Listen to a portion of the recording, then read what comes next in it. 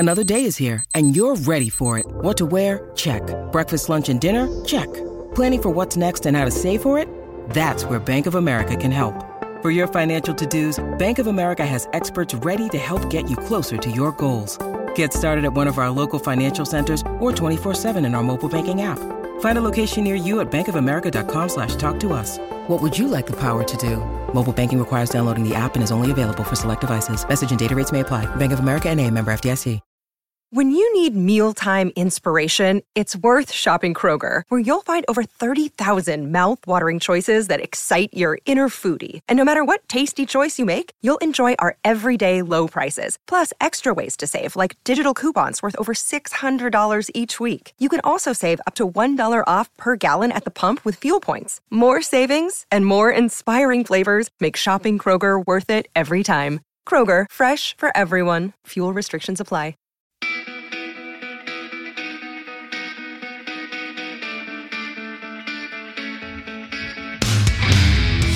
You're listening to the Sticks in the Six podcast.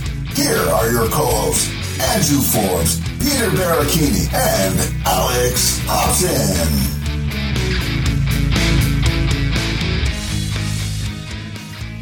Well, hello everybody, and welcome back to Sticks in the Six, episode 137. First one of the regular season, Peter. Second episode of season 4, and we're excited to get the Leaf Talk underway. Presented here by Indie Ale House, and we'll get more to that in the coming weeks. Hopefully, we've got some big news coming down the chain there, as well as the Hockey Podcast Network and DraftKings. Before we get into everything, obviously, it's just the two of us right now, but Alex should be jumping on with us any minute. But before that happens, Peter, how you doing this week, buddy? Yeah, doing good. Happy that hockey is kicking off right now. It's been, let's say, a whirlwind first 3 days of the season already. And you know what? Glad that we don't have to talk about preseason. We're actually talking about actual meaningful hockey at this point. So yeah, doing good. Obviously, because it's October, hockey's going on. Obviously, Halloween's going on. So I'm tuning into the AMC Fear Fest with all the horror movies and stuff like that. So yeah, I'm basically got a lot on my plate between trying to juggle watching and writing about hockey and then watching horror movies in the background. So yeah, doing good. How about you? Man, it's been as you said, a whirlwind. It's been crazy. Lots of things going on with the kids. Thanksgiving just happened. Saw some family. Turned a 1.5 hour drive to Oakville into a 4 hour drive thanks to the 401 being closed. So that was an experience. But other than that, like you said, just excited to get hockey back in our lives and see some Maple Leafs hockey. Although the first game wasn't as pretty as we would have liked it. Came away with the big 2 points, and can't complain about 2 points in the standings. So with that, let's jump right into it. Why not kick it off with the Pride Tape talk? I know Alex, I'm sure, would love to be here for this, and I'm sure at some point he'll jump on in the middle of this conversation here. But Pride Tape. The NHL has banned players from using Pride Tape.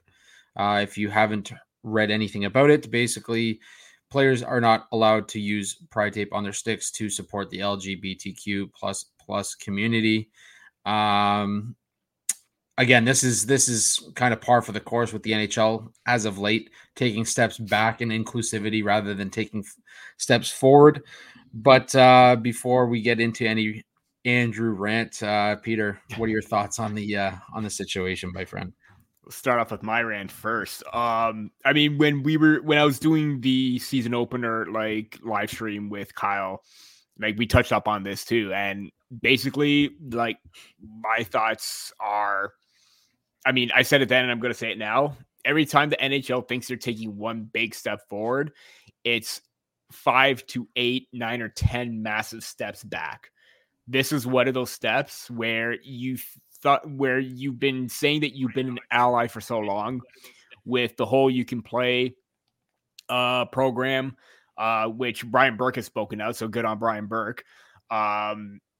With, the Pride jerseys and tape. And now all of a sudden you scratch the jerseys last year because 7 players had an issue with it. And, the rest of the league is in support of a community that's constantly being harassed, abused, berated. Every single time on the internet. And if you think that, we're just making stuff up, look at everything online. Like it's there for a reason.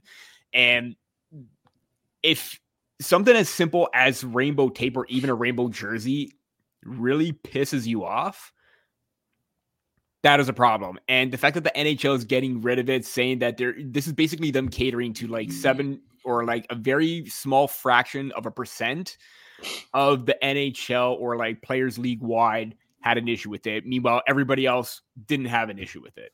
So I'm so confused as to why you want to grow the game. You want to make it inclusive. You want to make it a safe space for everyone.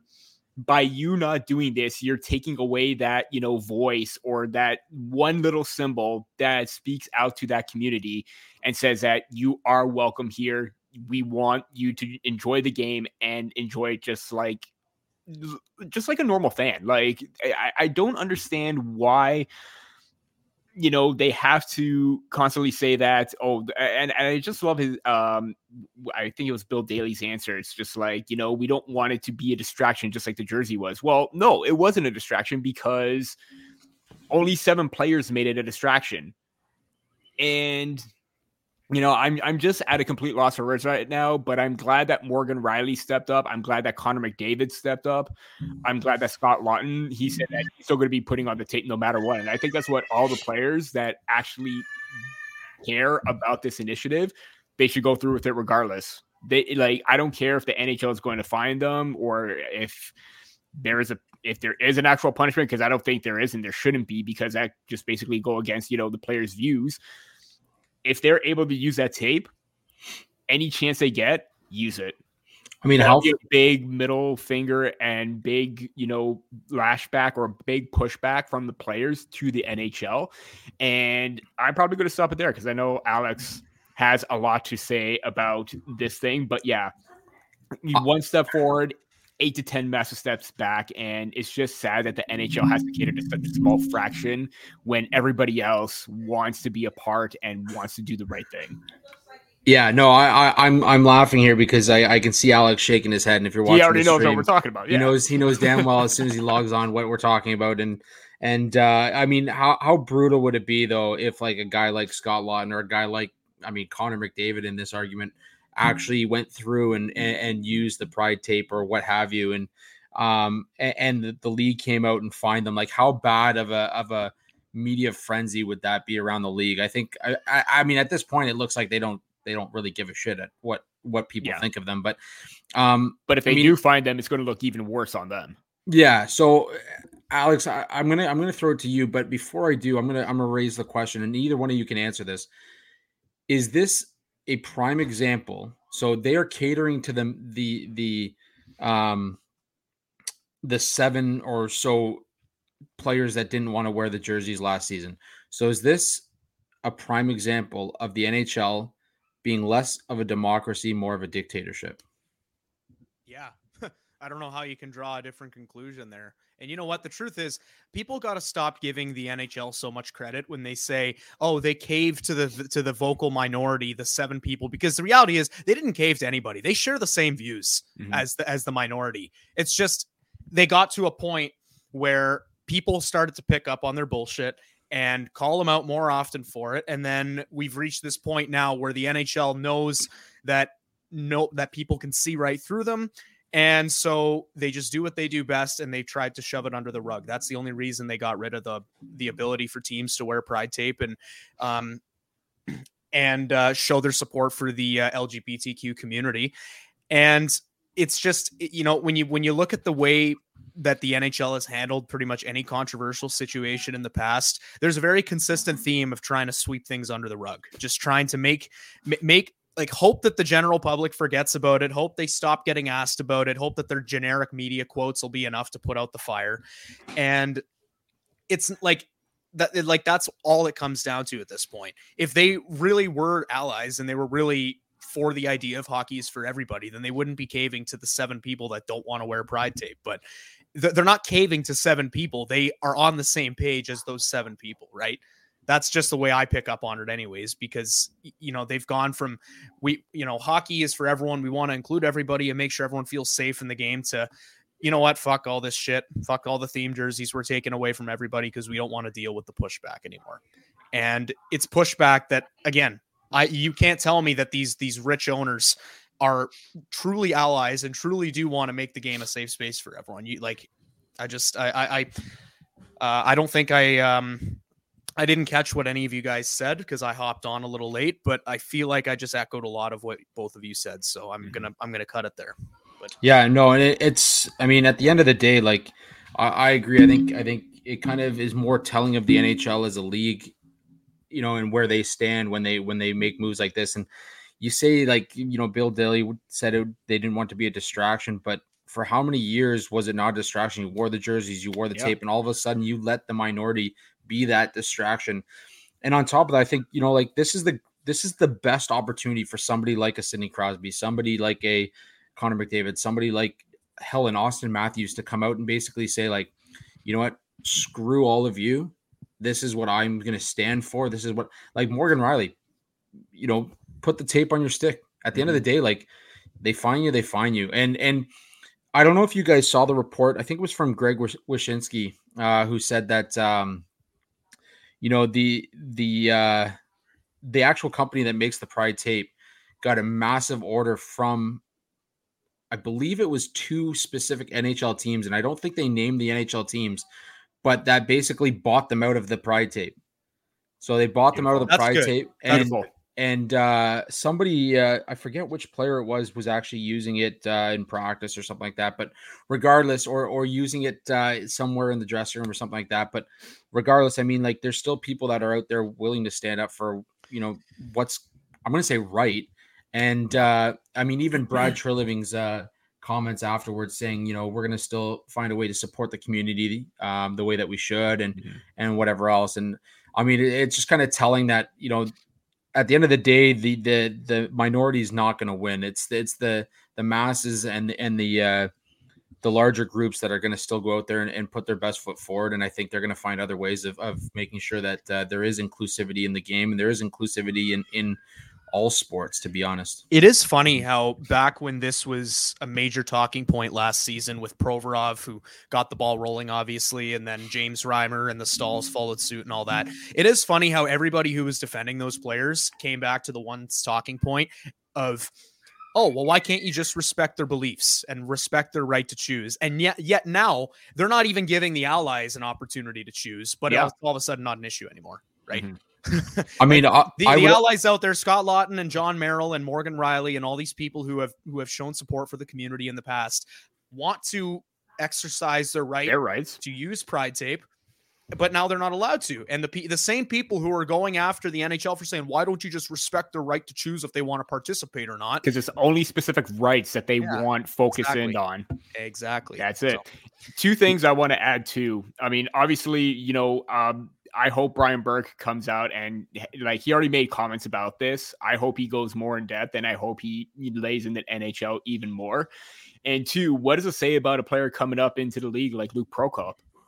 NHL who has come out just spit in his face. Yeah, just spit in his face. That basically just says that him as a player drafted by an NHL team, that they don't support said player for that NHL team right now. Yeah. I can't remember who tweeted this, but I'm going to paraphrase it because I still think it was pretty important.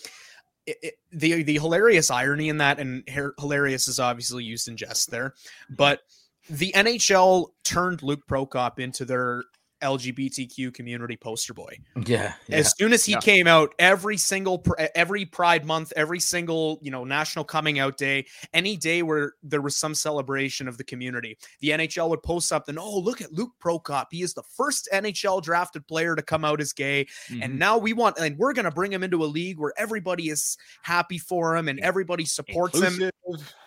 And then they go and do this. Yeah. And it's like, okay, listen, NHL, Luke Prokop's story is not your story. Fuck off. Like, what's crazy though is that this isn't even surprising to anybody. Like, I don't think there's anybody out there that was like shocked by the news that they're not going to use Pride tape anymore. In fact, shocked that it happened, but, you know, at the news, it didn't surprise anybody because, well, based on everything that happened. Yeah. Well, the most surprising thing for me was the fact that they said all specialty jerseys. So to me, you're saying military nights non-existent.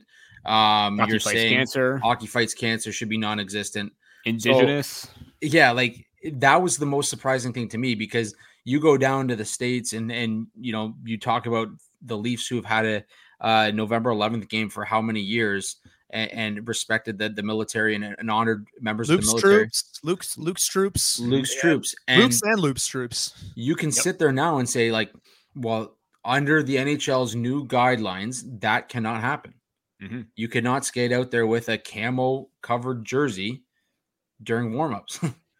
So it's just it's kind of, that's more of the joke to me, is that like you basically shot yourself in the foot when it comes to, and on top of that, like, you want to talk about revenues, like, forget the fact that this is like political and like media suicide in terms of like the inclusivity side of it, but you've just shot yourself in the foot in terms of profitability, because how many of those jerseys actually sold as well in auction, in like, and I'm not just talking the prize jersey, I'm talking everything. Single specialty jersey that you provided. So I mean, at the end of the day, I think it's a terrible move. I think it's bullshit, and it again, not surprising by any means with Gary Bettman led NHL. Andrew, I'm not going to lie. I'm very shocked at that statement you made about the NHL shooting themselves in the foot. They just don't seem like the type of organization that would do something like that. Yeah, right. Like, they make every decision with informed research, and they think about everything they say. And I have $1 million, and yeah.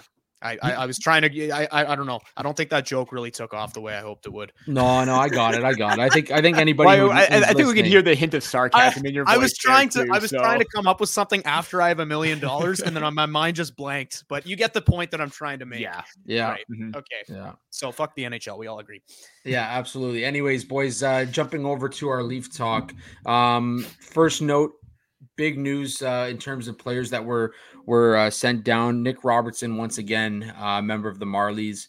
And in saying that, I do think that there's players ahead of him that will get the call up prior to him. I think Pontus Holmberg. I think Abruzzese. I think there's other players that are ahead of him now in the depth chart. Is this the end of the road for Nick Robertson in a Leafs jersey? Alex, let's throw it to you first, buddy. I don't want to call it the end of the road because it's so painful, because there's such potential in there, and you can see it every single time he takes the ice. And even when you look at the goals that he scored in the NHL, you can see that there's some 15, 20 goal potential there. But the problem with Robertson just remains that he doesn't have a defensive game. And if the Leafs aren't playing him in the top six or on a very offensive heavy third line, he can't, like, there's no spot for him in the lineup. And that's the unfortunate reality of this. You wonder why guys like Matthew Nyes have leapfrogged him on the depth chart. And obviously there's a wealth of reasons between, he's physically, he's a little more capable of fitting in with the NHL. Hasn't had the same injury history. And, he comes in and gets his opportunity. He ran with it immediately last year. And even guys like Fraser Minten, we're obviously going to talk about Minten in a little bit, but he is a guy who's got the size, he's got the smarts to compete in the NHL, and he made the team before Robertson did this year. Mm-hmm. And it's unfortunate because Robertson is a great player. I think he's got the potential to be a really great player in the NHL. And the reality is he just doesn't have the intangibles that you need to crack the roster, like outside of goal scoring. Like, he's got the goal scoring ability, he's got the offensive prowess, we know that, but unless, like, if he were to put it this way, if he were to stay a Leaf and save himself of being in any trade rumors, then at some point within the last year, he would have jumped into a role in the top six and he would have run with it and been a legitimate option. But right now, I mean, you're looking at the deepest top nine the Leafs have had in the Matthews era. I just don't see it. And then you've got your fourth line, which has the identity now of Reeves, the tough guy, Gregor, the speedy forechecker, and David Kampf, the defensive stalwart. There's no space for Robertson on the roster. And that's the sad reality of it right now. Peter, your thoughts on Robertson? Is this a kid that needs a fresh start somewhere and maybe gets a chance in the middle six somewhere around the league? Yeah, it's interesting that you brought that up because, there's been this whole thing about like Robertson and the Philadelphia Flyers possibly becoming a match. And given how they're in a rebuilding phase, there are spots in the top 6 waiting for him on the left side that he could be an impact player for. I don't know if it's ever going to like come to fruition, but there are teams looking for someone like Robertson. And, you know, you mentioned that if this is going to be the end of the road, I think this is something that you have to consider because like you mentioned, you know, Abruzzese looked really good in the preseason. Same with Pontus Holmberg. I think because of the whole, they want to utilize him more as a center than a wing, but you know, it just didn't quite work out with Holmberg because Minten played extremely well. And I'm even going to throw in, because Nick Robertson was even on the right side at sometimes, Max Alex looked much better than Robertson during the preseason as well. And kind of similar to the same game, you know, very gifted offensively, quick speed, the ability to get on the attack. Still a small player as well, but he stood out more in a big way than Robertson did throughout the whole entire camp. And, you know, this is just one of those situations where time is running out for him. And it's a bad situation because it looks like things were turning his way or turning the page. But then the injury hit last year, and that really took a big impact on him. And now that they added that extra depth with bringing in Bertuzzi and Domi, I don't think if they brought in either one of those players, you probably saw Nick Robertson in the top 9. But at this point, it does seem like you have to try and explore that possibility and get the best deal possible for him, because it's probably just not going to be enough room. And plus, if the cap is going up, and let's say if Bertuzzi turns the page, didn't have a great first game, but let's say he continues to develop and play well on the left side and he earns a new contract. Same with Domi. He's still going to be out of the picture. And then with Nyes coming up, what's going to happen there? You're not going to play him on the 4th line again. Yeah, I mean, you can only say so much about Robertson that doesn't fall back on the fact that this kid's had some bad breaks along the way. And the injuries, certainly, like, you're not getting the consistent reps. You're not getting in the lineup enough. I mean, he has a great preseason last year and then again hit with the injury bug. Like, it just, I think that's the tough part about this situation is that as you said, Alex, the potential's there. The ceiling is high. He's not going to come close to being like his brother, Jason. Not even close, but he's still got the potential to be like a middle 6 guy, like possibly a solid 3rd liner. I just don't think it happens in Toronto anymore. I think, you know, if we were talking about it 2 years ago, it's a different story. Now you've got the prospect pool that you have in Toronto. You have the guys that are coming up. You have the guys that are outperforming what was expected of them. Fraser Minten's a perfect example, and we'll get to that in a sec. But you know, Abruzzese, guys like that, they're just kind of stepping over the expectations that were put on them when they were drafted, and because of that, you've seen Nick Robertson take a step back in the depth chart. It is crazy to think that 2 guys that were in the same draft class, Nick Robertson and Nick Abruzzese, it's crazy to think that Abruzzese is the one who's in line to get reps more so than Robertson at this point. And I'll tell you guys, when he scored those 2 goals, Robertson, against Dallas last year, including the overtime winner, I really thought that moment was when we turned the page on Robertson. Yeah. He had a spot in the top 6 that was essentially handed to him on a silver platter. They had tried Dennis Malgin there, and Malgin didn't work out, so they were giving Robertson some reps. He had that great first game, and then he had a couple of bad games, and then he had that shoulder injury, and he's out for the year. It's like, that's the other thing too, is you hate to talk about a guy like this because in the end, he's a human and he's got long-term health that he's got to worry about. But every single time this guy gets injured, he loses trade value. And it's going to get to a point where the Leafs are like, okay, do we want to wait out this entire thing and risk all these injuries at the expense of trade value? Or do we just bite the bullet and get rid of him now? And again, hate to use the word get rid of him because it's not like this is a guy carrying a boat anchor of a contract you've been trying to get out of the system for a while. It's just, you know, he's been there and he's been on the cusp for 4 years now. And part of that is because he developed really quickly and he probably cracked the NHL a little sooner than he should have. But still, man, I mean, you know, you're drafting guys who are leapfrogging him on the depth chart. He's slipping behind and he doesn't have the defensive instincts to fit somewhere other than where he would thrive. So yeah, I don't know. It feels like they're really approaching a crossroads here with Robertson. Yeah, no, absolutely. I couldn't agree more. And I wouldn't be surprised if we see him move this year for that specific reason. You hold on to him any longer, I think his trade value goes down. You have to get what you can now. In terms of what the Leafs have on their roster, we're going to start with Muzzin and Murray, both LTIR players this season. Murray out, obviously, 6 to 8 months. Muzzin essentially his career is done now that he's been named a pro scout for the team, which I love to see him in the front office. I love to see former players get the opportunity to jump up there, especially a guy like Muzzin who just has so much heart. Boys, real quick, Andrew, sorry, before you move on. Yeah. Impromptu trivia question for you guys here. Who was the last former Leaf that was named a California-based scout for the team? It was within the last decade. And it was the same kind of thing. The guy stopped playing and then the Leafs hired him. Not Joffrey Lupul. Nope. No. You're not going to, I don't think you're going to, if you didn't know the answer right away, I don't think you will. Throw me his initials. TB. TB? Yeah. Troy Bodie? Yes. Troy Bodie. Yes. Troy Bodie. Yeah. Hey, wasn't he Brian Burke's like son-in-law or something like that? I think so. Was it Brian Burke? Was it Brian Burke? Was it Burke's or was it Dave Nonus's? It might have been Dave. Anyways, doesn't matter. I'm gonna fact check this anyway, but yeah, we can move on from there. Yeah. There you go. Your fun fact of the day brought to you by Alex Hobson. Wait, boys. He's married to the daughter of former MLSC president Tim Lewicki. There you go. That's what it was. That's right. Okay, there was a family like connection. Okay, yeah. That's when they brought him in too, and Lewicki was there, right? Yeah, he was still their president back then. Yeah, what a disappointing run that was. Anyways. Peter, anything you wanted to add to these two roster moves for the Leafs? I mean, not much to say about it aside from the fact that Murray had a rough run with the Leafs, likely not on the return list, and good to see Jake Muzzin there.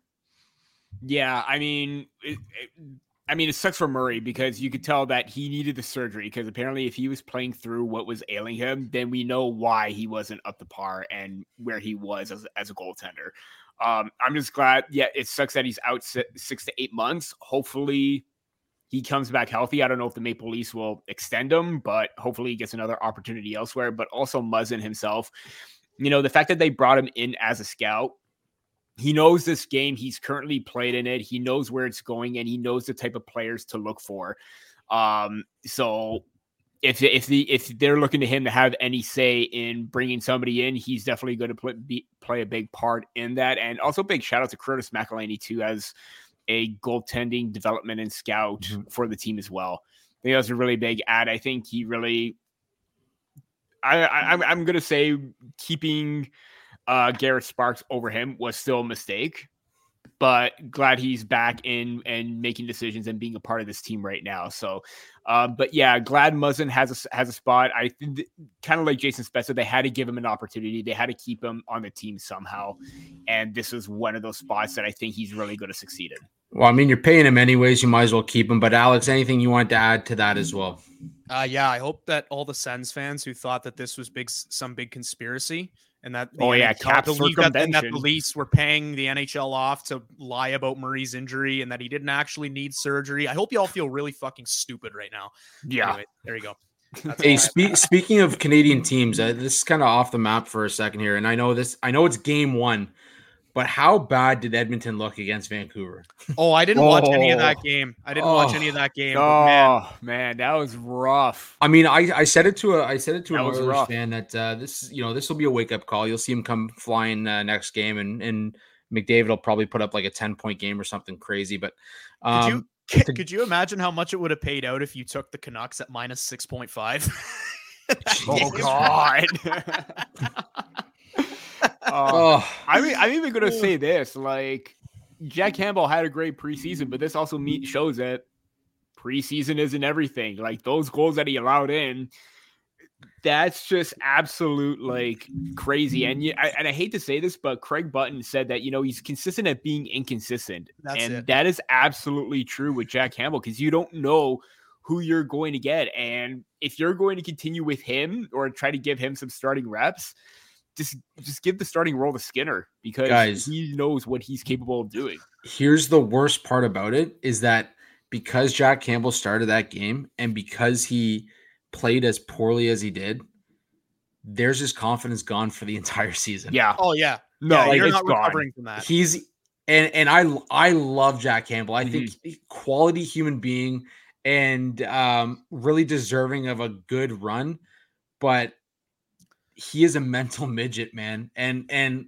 like when you put up an 8 spot on the guy, like so it wasn't even an 8 spot. They scored 4 goals on 16 shots and then pulled him. And then Skinner came in and allowed the same amount. Even more. Yeah, no, it doesn't make his case any better.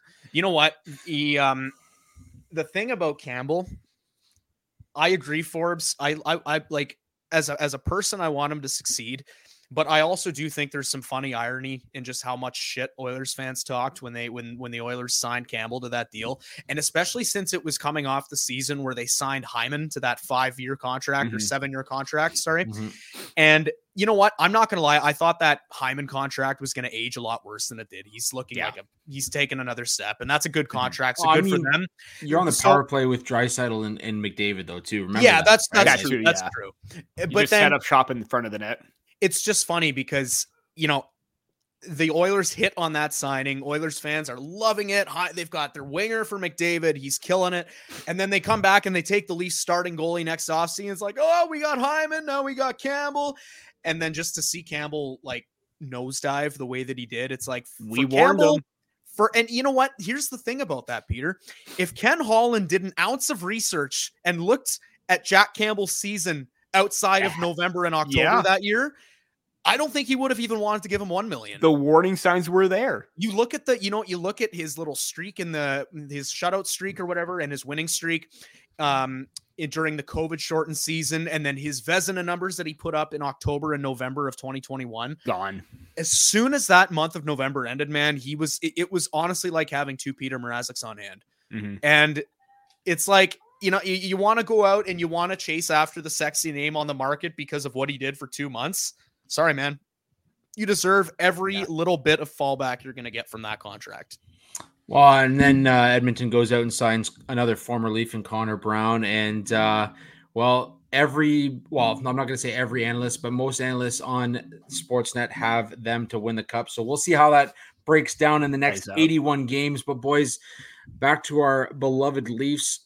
Let's talk about the season opener. Milestone night for Matthews. We can get to that, or we can get to Fraser Minten.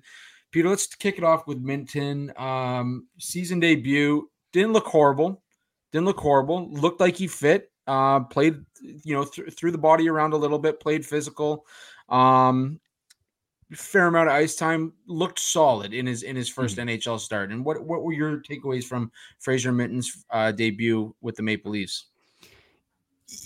You clearly saw as a player that was just trying to soak it all in too. That moment itself, he already got the call, and I believe it was, he was having Thanksgiving dinner with Morgan Riley, and that's when he got the call from True Living saying that you made the team. So, great moment then, great moment right now. But yeah, this is a player that during the preseason, when they're still like, NHLers, AHLers, pro level players that you're still going up against. You could talk about the difficulty level between the two leagues, whatever. It's still pro hockey, but for him to still succeed at that, like playing against pro players, showed that he was ready for this. And the fact that he got into a regular season game right now shows that he's still ready for it. Now, is it still worth it to try and keep him playing in a third line role where maybe he's still got some things to learn? I don't think it's the right idea. I think he shouldn't go beyond the 9 games. I think maybe you get him in for like maybe in between 4 to 5, see what else he can do. And if he has like a couple, not necessarily hiccups that you're expecting it to happen because he is a rookie, but there isn't anything wrong sending him back to junior if you need to, because he's going to tear it up there. He's going to be a leader. Forbes, you talked about how his leadership was coming out during the rookie tournament. You saw his play develop overall during camp.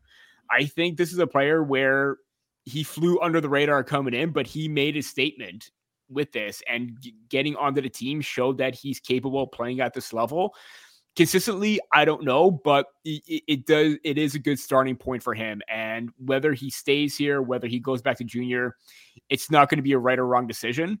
It's going to be what's best for him no matter what. So if they feel that he's comfortable in learning at the pro level, great. Juniors, send him back, let him dominate World Juniors as well, and we'll take it from there. But he has looked good. 1 game, small sample, but you have to be impressed. Alex, your thoughts on Minten and through his first NHL game? Man, I got to commend the guy for just giving the fans something exciting to talk about in training camp. I mean, I don't think anybody expected. I think everyone expected the storylines to be standard. Will Bertuzzi fit on the first line? Ryan Reeves, what's his role going to be, etc. I don't think anybody thought they'd be talking about Fraser Minten making the team. But he, to his credit, has looked amazing through training camp, and he's earned every bit of that job. And just like Peter was saying, I think the beauty of his situation right now is that regardless of what happens, he's not going to have a rocky road in his development from here. Like, if he plays these 9 games, the Leafs have absolutely no obligation to keep him on the team past these 9 games if he's starting to show signs of struggling. And if he doesn't make it past the 9 games, like you said, Peter, go back, dominate on a Kelowna Rockets team that doesn't have Logan Stankoven or Matthew Seminoff or anything like that anymore. Fraser. Yeah. Or did I say, what did I say? Kelowna Rockets. Whoops. My bad. Although it would be nice if he could play with, Andrew Crystal and Tidge Ginla. So that's true. Anyways, yeah, sorry. The Kamloops Blazers, two different K teams. But either way, yeah, you send him back and he dominates the WHL.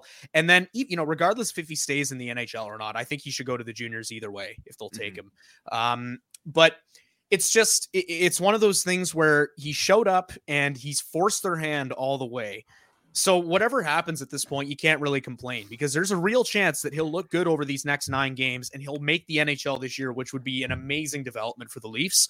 Or if he can't, I mean, you can pretty much, I think you could slide Pontus Holmberg into that third line center role without any foul or any harm.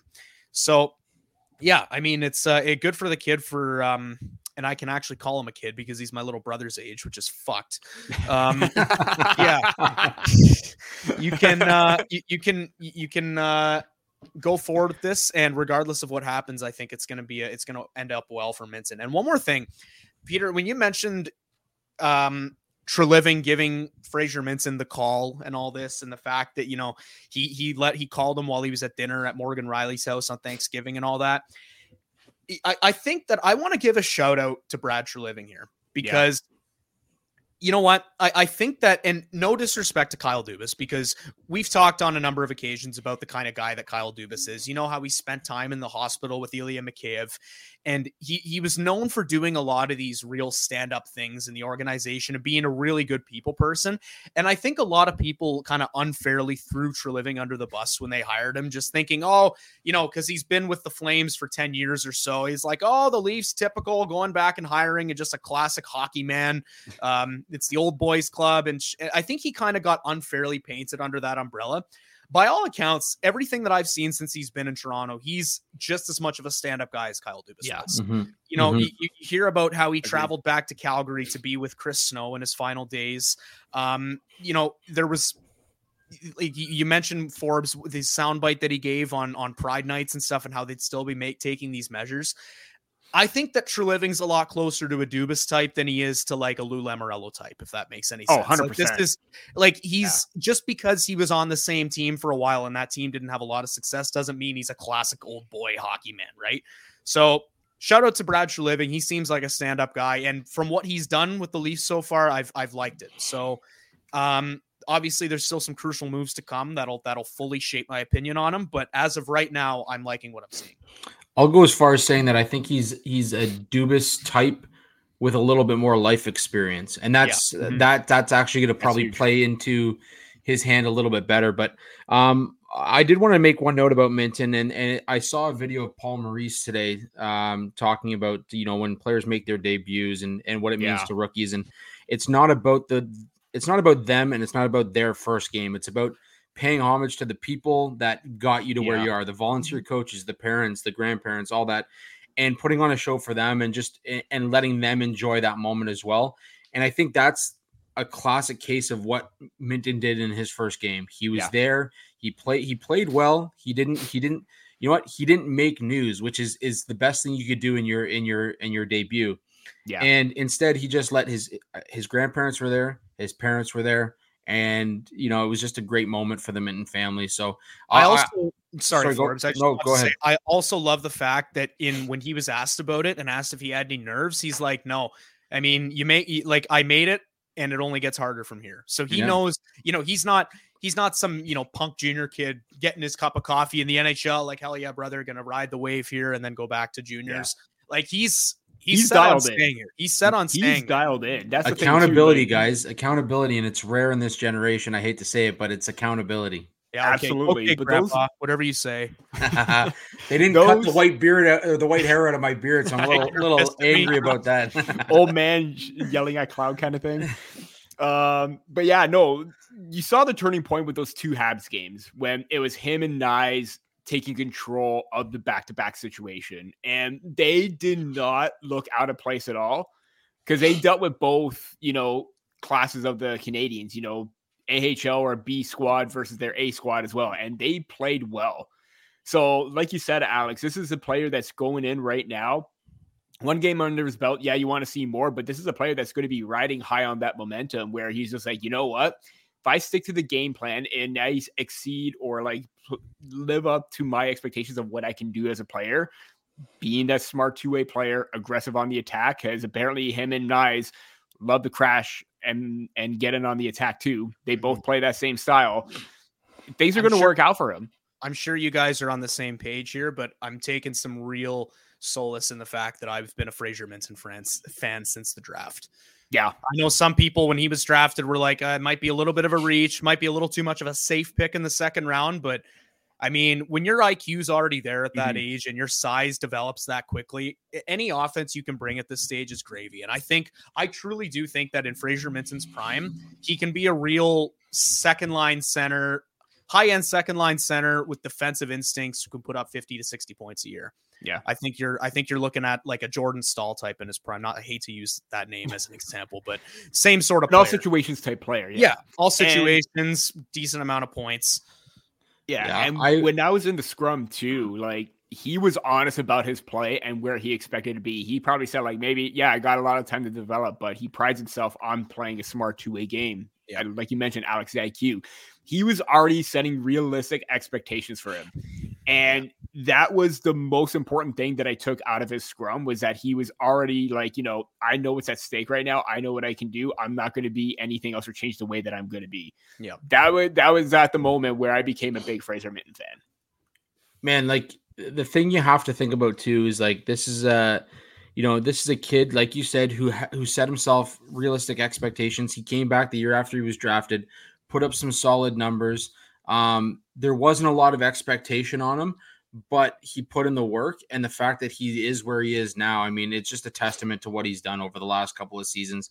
I think it's great for the Leafs. It's great for Minten, and honest to God, he gets sent back prior to those 9 games. I think there's no question that his development's on the right track, and he'll understand that.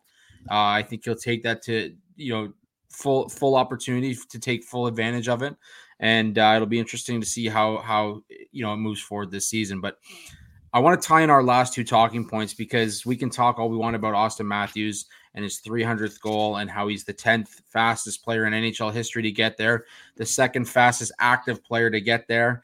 But I also want to talk about the Leafs' big game against the Montreal Canadiens to open the season and how Matthews took the team on his back and carried them through it. So, Alex, let's tie those 2 in together. Matthews carrying his team, showing the leadership that we want over the next 5 years.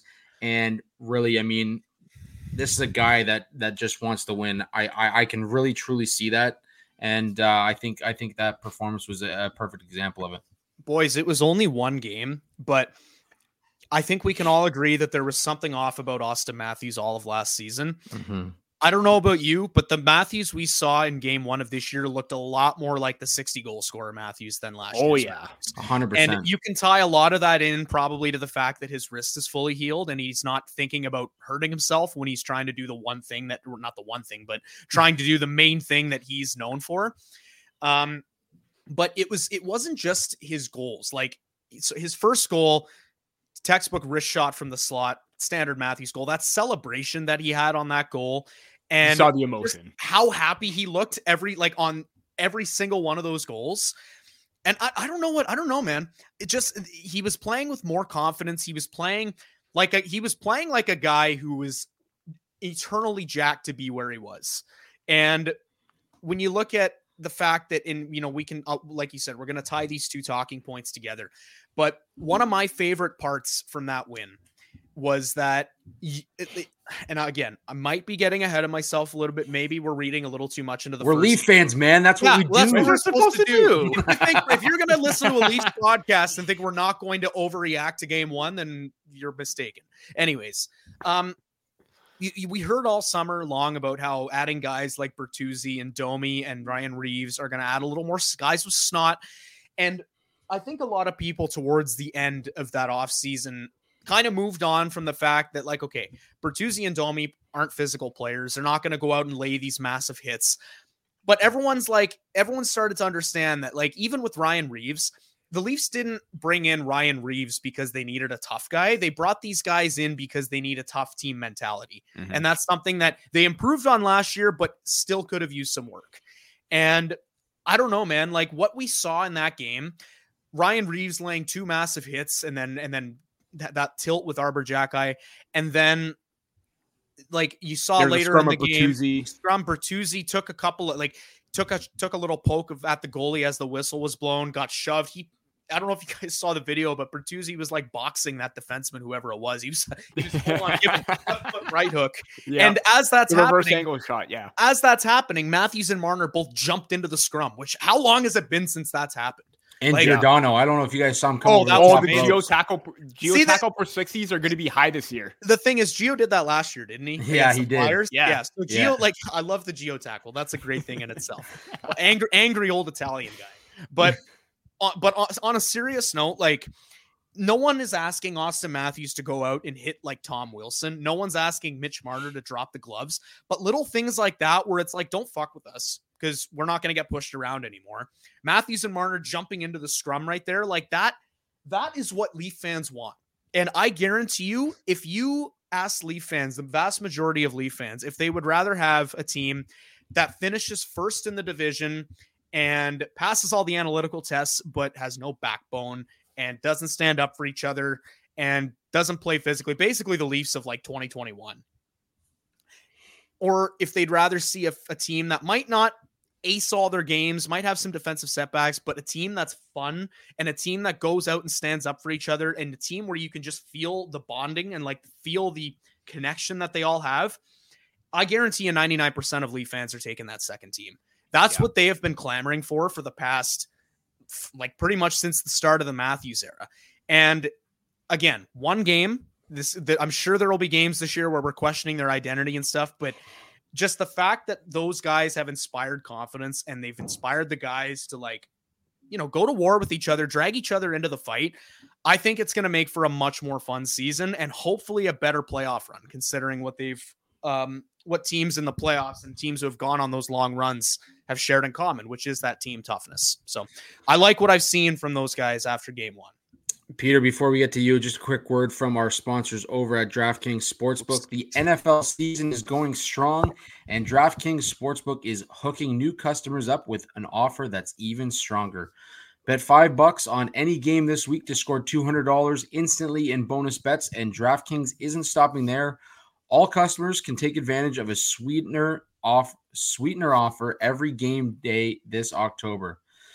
Talk about some of the lines that we saw. I'll tell you right now, last night I put on the over of Kansas City. That was not a good pick. Just a terrible Thursday night game. I'll never bet on Thursday night games ever again. But those are the type of lines you're going to be looking at when you're playing with DraftKings Sportsbook app. Get in on game day greatness. Download the DraftKings Sportsbook app now and use code THPN. New customers can score $200 instantly in bonus bets when you bet $5 on the NFL. That's code THPN only on DraftKings Sportsbook, an official sports betting partner of the NFL. The crown is yours. Gambling problem? Call 1-800-GAMBLER or visit www.1800gambler.net. In New York, call 877-8-HOPE-NY or text HOPE-NY 467-369. In Connecticut, help is available for problem gambling. Call 800-789-7777 or visit ccpg.org. Please play responsibly. On behalf of Boot Hill Casino and Resort, licensee partner Golden Nugget, Lake Charles, LA. 21 plus, age varies by jurisdiction. Void in Ontario. Bonus bets expire 100 68 hours after issuance. See sportsbook.draftkings.com/football terms for eligibility and deposit restrictions, terms, and responsible gaming resources. Forbes, as somebody who cashed a parlay on Thursday Night Football last night, you want me to give you a prop tip? Absolutely. You ever want something to boost your parlays that's worked really well for me? Taylor Swift. Taylor Swift is a good one. I think those are exclusive for Chief games. This one's for any game, regardless of what you're watching. But QB rushing yards tends to do really well for me. I've hit that betting on Trevor Lawrence. I've hit that betting on Patrick Mahomes. You're going over? Yeah, QB rushing yards. Patty Mahomes' over-under yesterday was set at, I think, 20.5, and he hasn't had any less than 30 in a game this year. So there you go. That's easy money. There's something right there if you're ever looking for for what it's worth. I took KC minus 6.5, Isaiah Pacheco 60+ rushing yards, and then Patrick Mahomes 20+ rushing yards, and it hit. So here's some advice to all the bettors out there: never take Russell Wilson. He's absolute garbage. Yeah, garbage. Do not. Never again. Never again. It's over. Yeah. So, anyways, I think he ruined his standing in the NFL. Anyways, Peter, your thoughts on the opening night for the Maple Leafs? Matthews hitting 300 again, being the second fastest active player to do it, the 10th fastest in history. Pretty great numbers for the big guy. Absolutely. I'm just going to show a little that emotion right there. That emotion on that game-tying goal is the face or a reaction that you want to see no matter what. Like, yeah, it's an opening day or opening game. Not a whole lot of meaning to it, but considering where they were in the game, Matthews carried that team on his back and he brought them to that shootout victory. Ultimately, Marner winning it. And you know what? Considering that he got the hat trick and not playing his best game, you guys can see what I'm going there with the Steve Simmons comment. But yeah, I mean, what more do you want from your star player that's like getting paid $13 million?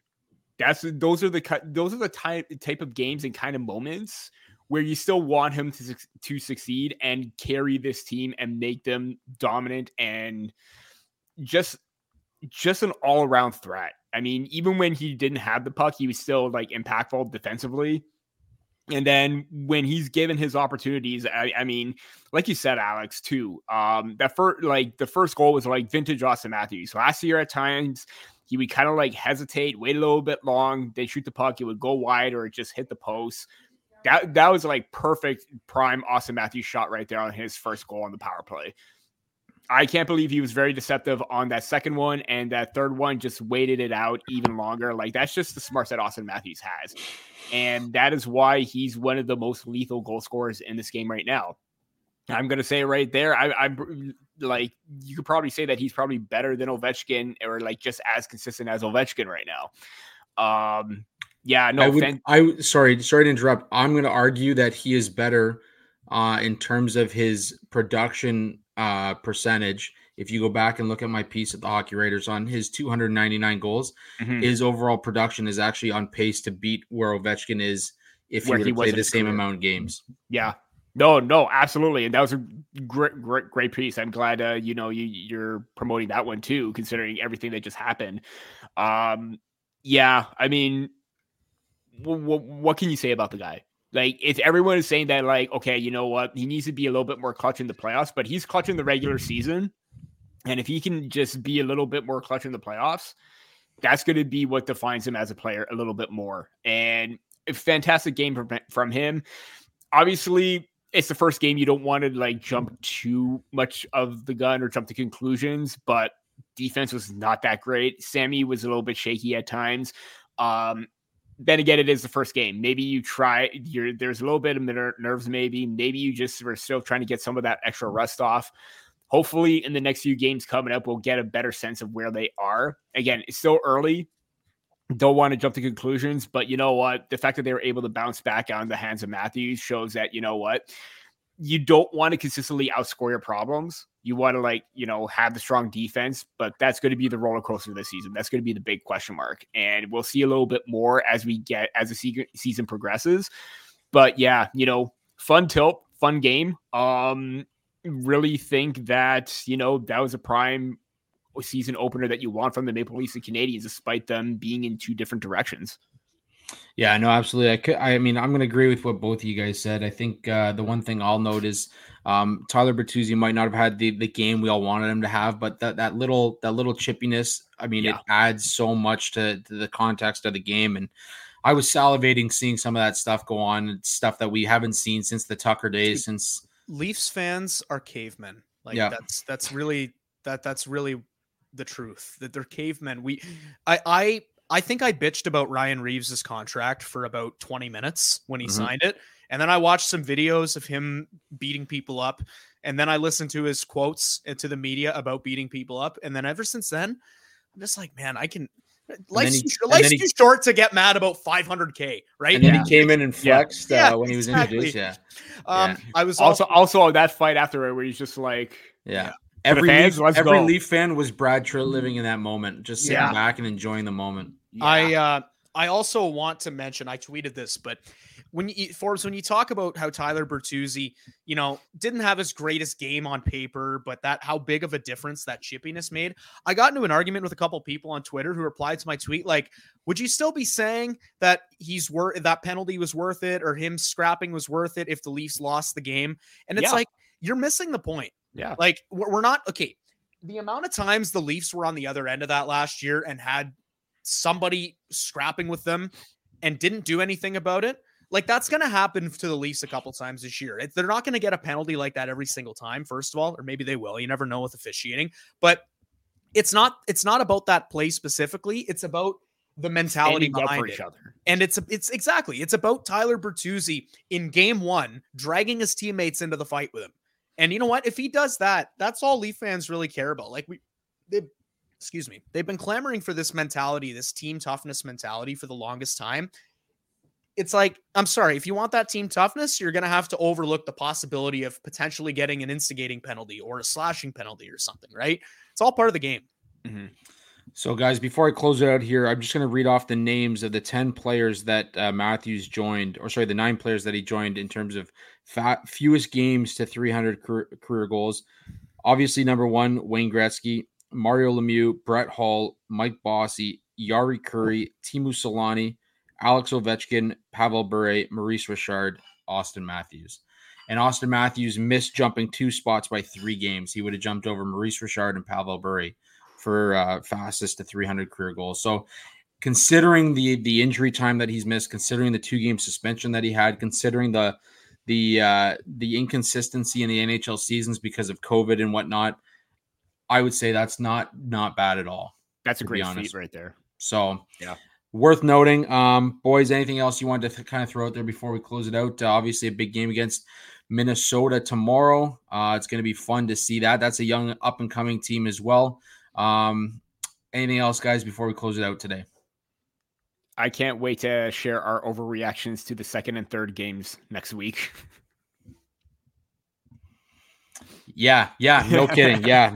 Well, I mean, it's Leaf centric. It's Leaf centric. That's the way we go, right? But anyways, boys, it's been a great episode as always. Good touching base with you guys. It's been a while, and as we mentioned off the top of the show, we hope to have some big news over the next couple of weeks here. We'll keep you in the loop as we are kept in the loop as well. Peter and I have a big meeting next week, so we'll see what comes of it. Until next time, folks, as always, you can follow myself on Twitter at Andrew G. Forbes. You can follow Peter at PB Archini. You can follow Alex at AHopson Media, or check us out on any of our socials down at the bottom there, Twitter, Instagram, YouTube, TikTok, you name it. Let's get to the 100 subscribers. We're sitting at 74. I want to get to 100. I want to make that century mark happen. Otherwise, spay and neuter your dogs and cats. Wow. Great way to close it out for us. All right, Bob Barker. Until next time,